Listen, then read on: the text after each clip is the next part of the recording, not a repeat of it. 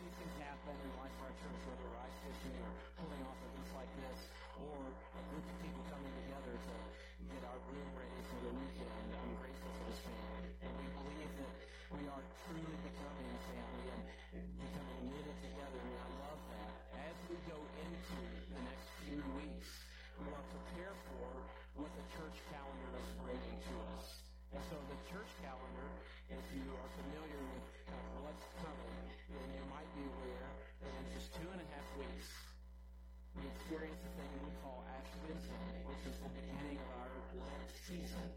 The Lent season is this period of time between Ash Wednesday and Easter Sunday that help us prepare for the celebration, the thoughtful reflection regarding the crucifixion of Jesus, and then ultimately the resurrection. During the Lent season, if you grew up in a more liturgical church, then you know that there is an experience where you give up something or fast from something during the Lent season. And many people choose a variety of different things. We will have on Ash Wednesday, February 26th, a service here that will incorporate ashes from the palm leaves that we used last Palm Sunday. So they'll be a year old and we'll burn them. And these ashes biblically represent repentance and humility. And they allow us to prepare our hearts for what is to come over the next several weeks as we push toward Good Friday and then eventually Easter. And during the Lent season, as I said, some people traditionally give up a variety of things. It's not self-denial for self-denial's sake. We're not into that. Nobody wants to do that. It's self-denial so that you can move something aside that normally would take up your time, your energy, your heart, and your mind, and allow space for God to do something new in your life. That's really what the Lent season is about. And so whether that's been a part of your tradition, or you used to do when you were growing up, and you did it for a long time, or you had no idea what Lent was, and it involved Fish on Friday, and you didn't know what that was for, we're going to invite you to make this a part of your spiritual practice. Because what we want to do is use whatever we can, whatever tool is available to us, to deepen our understanding of what it means to surrender to God. And so that's our hope. Jesus had a lot to say about all of this when he taught as he walked during the days of his ministry. Here's one of the most poignant things he said. And Jesus said to his disciples, "Whoever wants to be my disciple must deny themselves, take up their cross, and follow me." Like I said, it's not denial for self's sake. It is denial to give God room, a place for God to work and maybe do something new. Maybe something that you didn't even know you needed to do. And so we get a chance to get something, an activity, or a pursuit, a hobby, a moment, a piece of something that you normally, maybe a food that you love, and allow God to work and give you space. Last year, our church gave up complaining during the Lent season. I know, some of you rather give up food altogether than give up complaining, right? But they gave up complaining so that they would set that aside and make room for gratitude. And by the time they hit the Easter season, they realized that it was complaining that got in their way of seeing the goodness of God. It's a beautiful thing that they learned over those 6 weeks.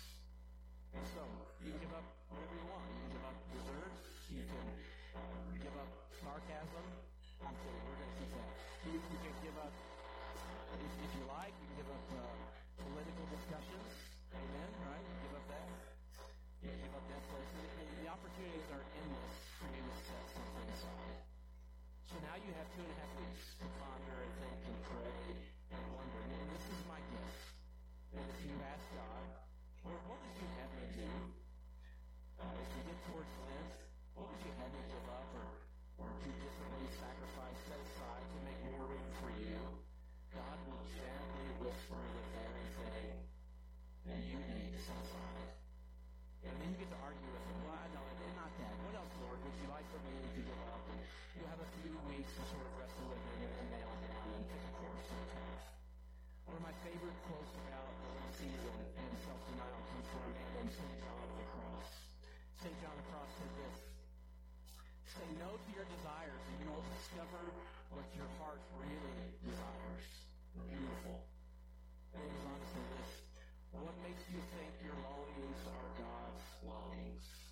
It's important to consider and give God a chance to maybe do something new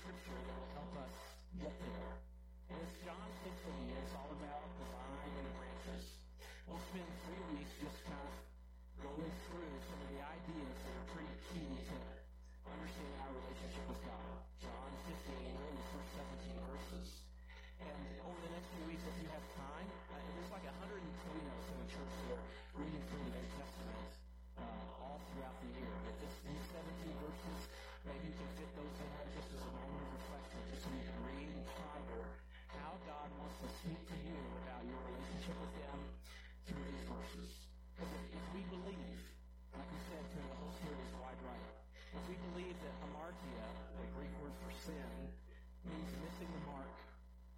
And if we believe that the mark is in fact union with God, then we ought to spend some time talking about what union with God is, what it looks like. Because most of us aren't quite sure how to grab hold of this mystical, ethereal, sort of difficult to understand idea of what it means to have a relationship with God. We ought to put some practical things on it. And Jesus does that powerfully in John 15 and really all through the Gospels. There was a man who started coming to church some time ago. He didn't grow up in church like us, like many of us, some of us. He didn't know the secret handshake. He didn't know all the ways that things are supposed to work. He didn't understand the context or maybe the foundation of faith that some of us grew up in Sunday school learning over and over and over and over again. And so he came in and he was just taking it in, and he finally had too many questions that he just had to sit down and we chatted about where he was at in his faith. And when he sat down, this is what he said. He said, Phil, I've always understood that there's something bigger than me, and now I have a name for that. I know he calls him God the Father, and I believe that his Son was Jesus, and so I understand what it means to believe in God. And it makes sense to me. I look out at the world and I see what's out there in creation, and it makes no sense at all that this would happen by accident. So of course, there's something behind it, and I believe that God is the creator. Well, since I've been at church, I've heard people and you talking about a relationship with God, and that's where I'm stuck. What does that even mean? A relationship with God. What does that look like? And how does it work? And so we talked it through just a bit, and he said, so how does that happen? You talk to him? Yeah, we talk to him. We might call that prayer. Or just a conversation. Yeah, we talk to him. Does he talk to you?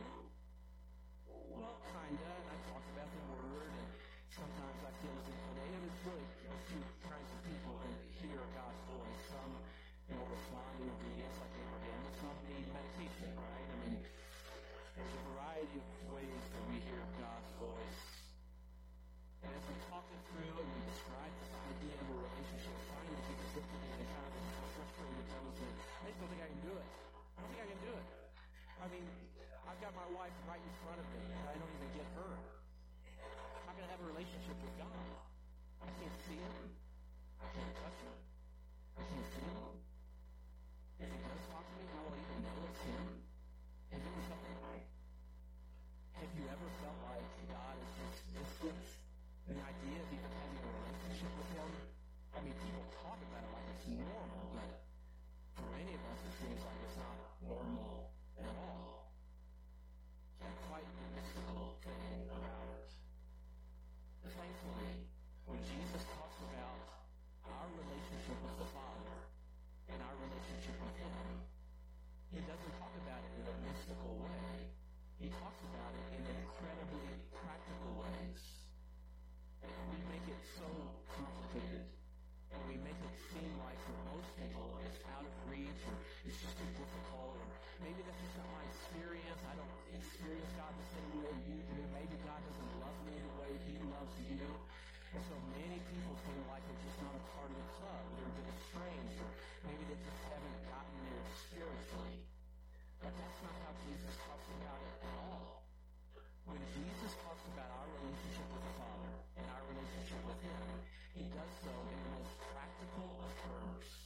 And he does so in a way that anybody who has ever gazed out at the world and watched how it works, or seen how God has put the world together, they know exactly how a relationship with God works.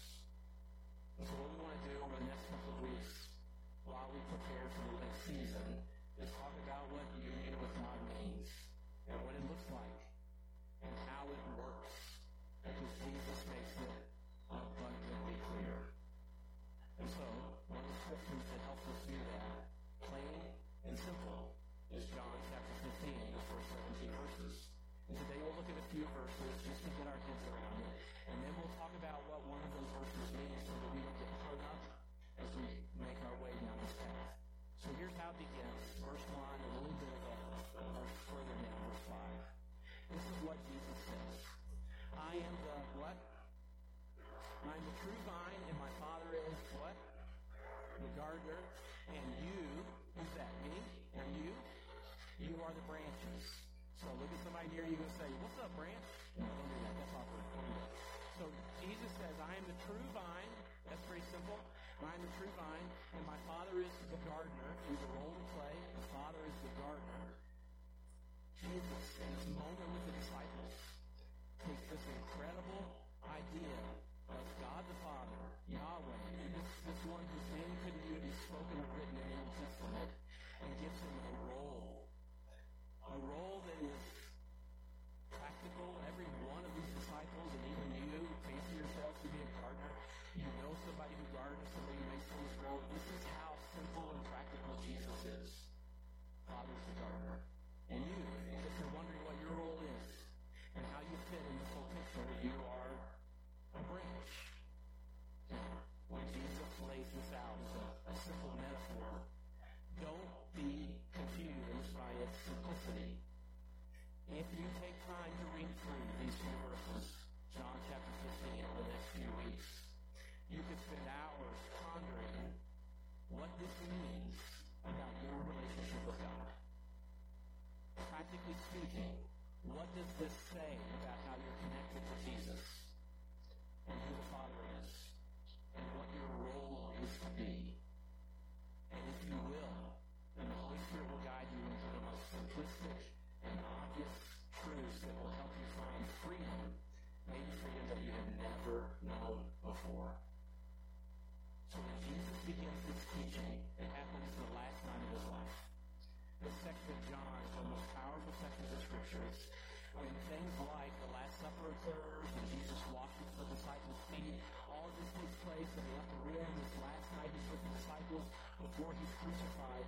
And when this teaching happens, the Last Supper's already happened. They've already had their meal. Jesus has already washed their feet.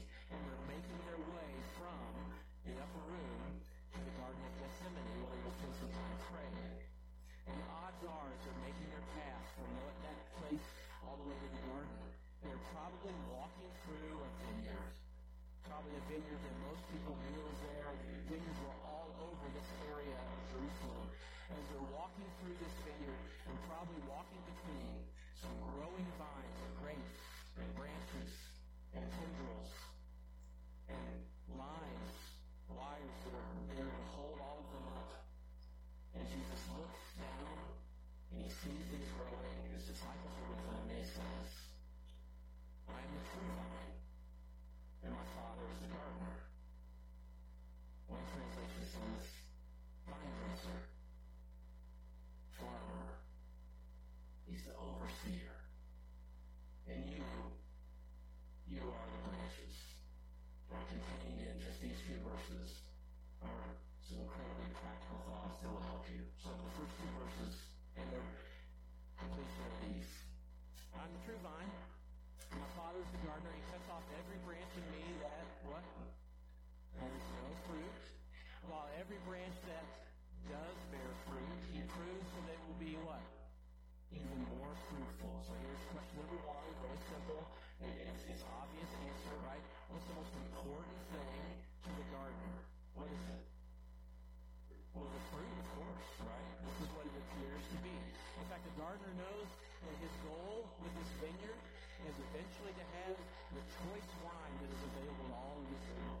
The choice wine that is most delicious. It's the wine that they want to be in the parable that Jesus told about the wedding, the best is saved for last. That's the wine they want. So he wants the best grapes that will eventually mellow and ferment and develop into this incredible, delectable, delicious treat. But he knows that fruit only comes if he has healthy branches. In fact, fruit is an obvious and expected outcome only if he has healthy branches. In fact, you can't cook fruit out of anything. All you can do is create the environment and the health necessary, and then what happens? The fruit comes. Now, next week, all about fruit and what Jesus says about the fruit is key and it's really important. Most of us, we get it backwards as we walk the Christian life. But this is the foundation for where he's going. But there's one statement in here that if you don't understand what it means, it can be startling, and it can be troubling, and it can even send you down a path of fear. And that passive fear always leads us to bad places. So the phrase, maybe you caught it already, it cuts off every branch in me that bears no fruit. Fruit. How do you do with fruit? If you're like me and you think back about your week or about your experiences, your interactions with people, and then you read John 15, verses 1 and 2, there's a little something in me that just gets a little fearful. Oh, the Father, right?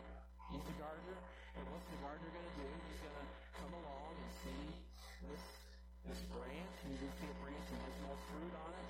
There's at least, I don't know, I can name a half a dozen times this week when the fruit that was needed was patience, and I had none. It wasn't available. So somebody needed to come along and just pick off the fruit of patience, and I didn't have it. And at least that many more times this week, it's been a tough week in the bond, and also we lost a dollar. I can tell you sad stories. When I needed some joy, and I had no joy to give. This is the fruit of the Spirit, Michael, this place. I mean, I've walked with Jesus for years. Shouldn't I have a little fruit of joy left over? But mostly I was just bitter and mad and angry. And if you came along at that moment, and you were the gardener, and you wanted to take a little joy off of the tendril at the end of my branch, you would say, I don't see any fruit. What happens if you have no fruit? What happens? You get cut off. It's scary. It's fearful. And when you read John 15, 1 and 2, sometimes the fear can be present. Because I would characterize myself often as a branch that has no fruit. And when that, of course, happens, when fear takes over, we start thinking, I need some fruit. Where can you give me some fruit? Where can I get fruit? So we take an apple, we duct tape it on, right? Super glue an orange on and say, how do I look? And of course, that is exactly what the Pharisees and the legalists and those that pretend to have fruit, that's exactly how they lived. With concern for how things appear. Anybody can fake patience for a short period of time. Anybody can pretend to have joy until in the moments of difficulty and pain and struggle, there's no joy to be found. So what does it mean? Well, the translation is a little bit unfortunate. It's not that the translation cuts off is inaccurate. It's just incomplete. The Greek word that is used to describe he cuts off every branch could very well be used to mean this very simple idea. He takes up. He lifts up every branch that isn't bearing fruit. Now, you know that the gardener wants good fruit, but you can't make good fruit. What do we want? Healthy branches, right? And so the gardener that walks out to inspect his vineyard, he's going to walk down every row, and he's going to look at every plant. He knows that good crop, multitude of crops is what's going to bring about the best tasting wine. So he has choices, grapes, which ones, the best ones to use. And so he's going to find some branches that have fallen off the wires and the ropes and the lines and strings that are holding these branches up. And these are branches that are probably down among the dirt that are being stepped on by whoever is making their way, like Jesus and the disciples on their way to Gethsemane. And the gardener is going to look down the ground, he's going to lift up a branch. This branch on the ground has no fruit. It's not had the sun, it's not had the air, it's not had the openness that's needed to grow fruit. And so the gardener is going to lift up this branch. He's going to clean it off, and he's going to tie it to the trellis, and then he's going to wait, and he's going to watch, and he's going to hope, and then he'll see fruit. This is what the gardener does. Now, if the branch continually, forever, bears no fruit, well, of course, he'll prune it.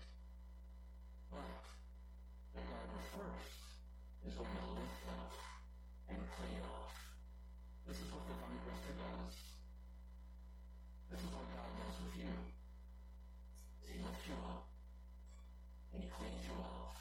He changes your environment.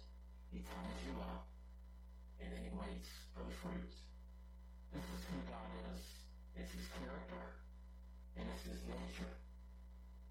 He knows that it takes time to grow the fruit. And how do I know this? Well, it's consistent with all of the teachings of Jesus. In fact, it's so consistent Jesus told a parable about this very thing. At one point, he was talking to his disciples about repentance and what repentance looks like. In the middle of that discussion, Jesus stopped and he told them a story. This is how he teaches. This is a story he told. A man had a fig tree growing in his vineyard. Sounds familiar, right? This is what Jesus does. He looks out and he says, in the vineyard, let me tell you about God. See what's happening here? See what's growing? Is a sower? You see that sower? Let me tell you a story about God. And in this case, Jesus is going to talk about fruitlessness. The kind of fruitlessness that you and I experience all the time. So he looks up, he sees a fig tree growing in his vineyard, and he went to look for fruit on it, but it did not have any fruit at all. And so the man who is a plantation owner, he grabs the gardener and says, I want you to see this tree.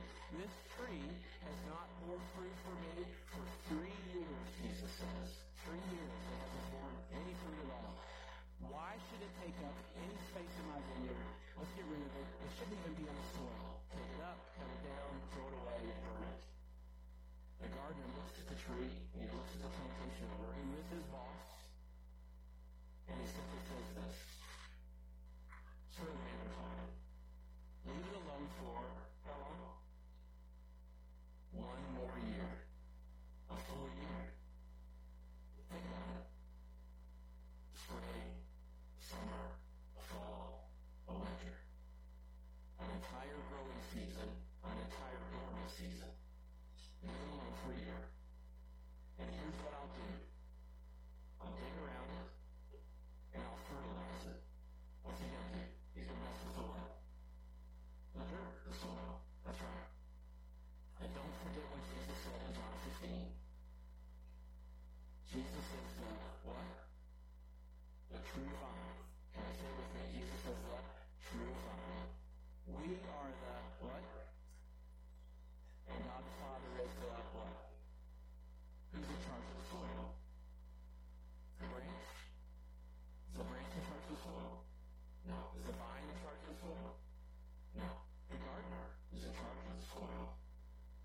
The gardener takes care of all the soil. This is why some of you have been moved from this job to that job, or lost these friends and gained these friends.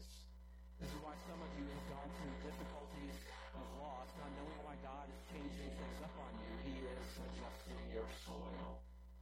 He knows that you cannot grow here, so I'll move you over here.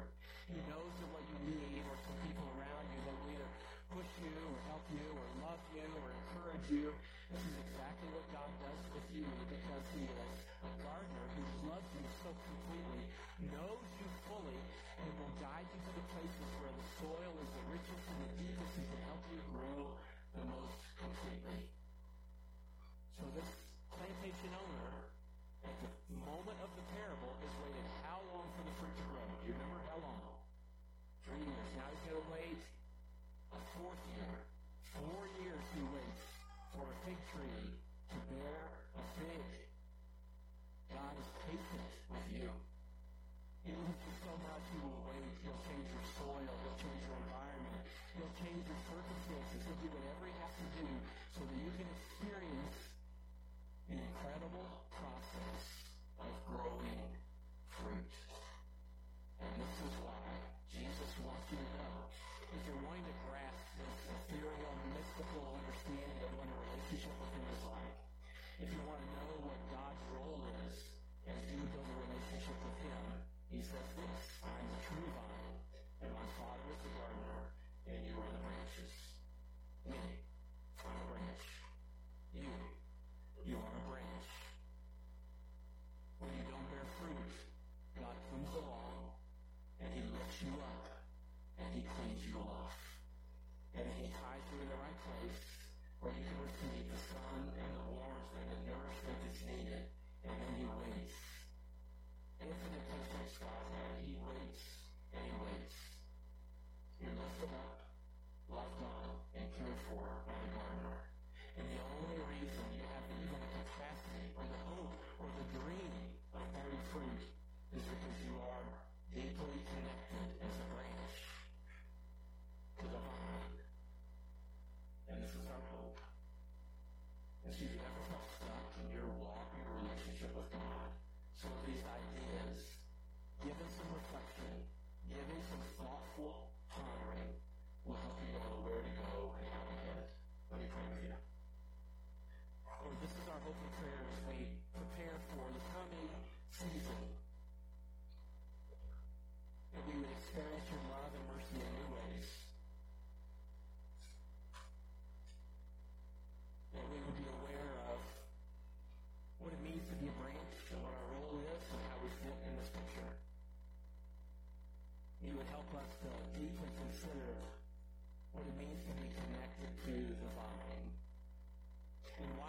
even calls himself the true vine.